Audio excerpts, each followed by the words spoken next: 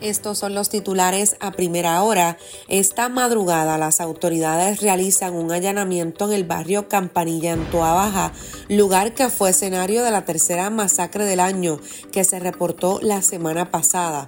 Según se ha informado preliminarmente, 2 personas ya fueron arrestadas. Mientras que en Arecibo se reportó en horas de esta madrugada el asesinato de una mujer de 25 años en la urbanización Reparto Martes.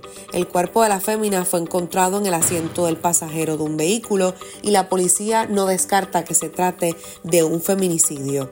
Hoy en portada de Primera Hora, tributo a héroes vestidos de azul. El negociado de la policía rindió un homenaje a los valores del año 2023 dentro de la uniformada, destacando el compromiso de los agentes.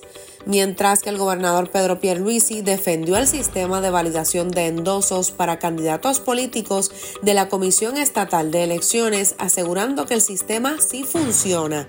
Esto surge a pesar de que este ha estado bajo cuestionamiento ante denuncias de irregularidades que habrían llevado a vaciado de listas y fraudes en la validación de endosos.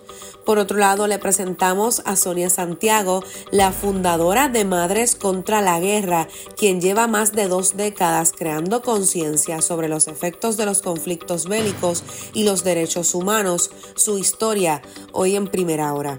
Además, Nati Natasha está centrada y en armonía. La cantante recibió a Primera Hora en su hogar en Miami para hablar sobre su vida, la maternidad, su carrera y sobre cómo ha sido la separación física de su esposo Rafi Pina. Incluso confiesa que desean aumentar la familia.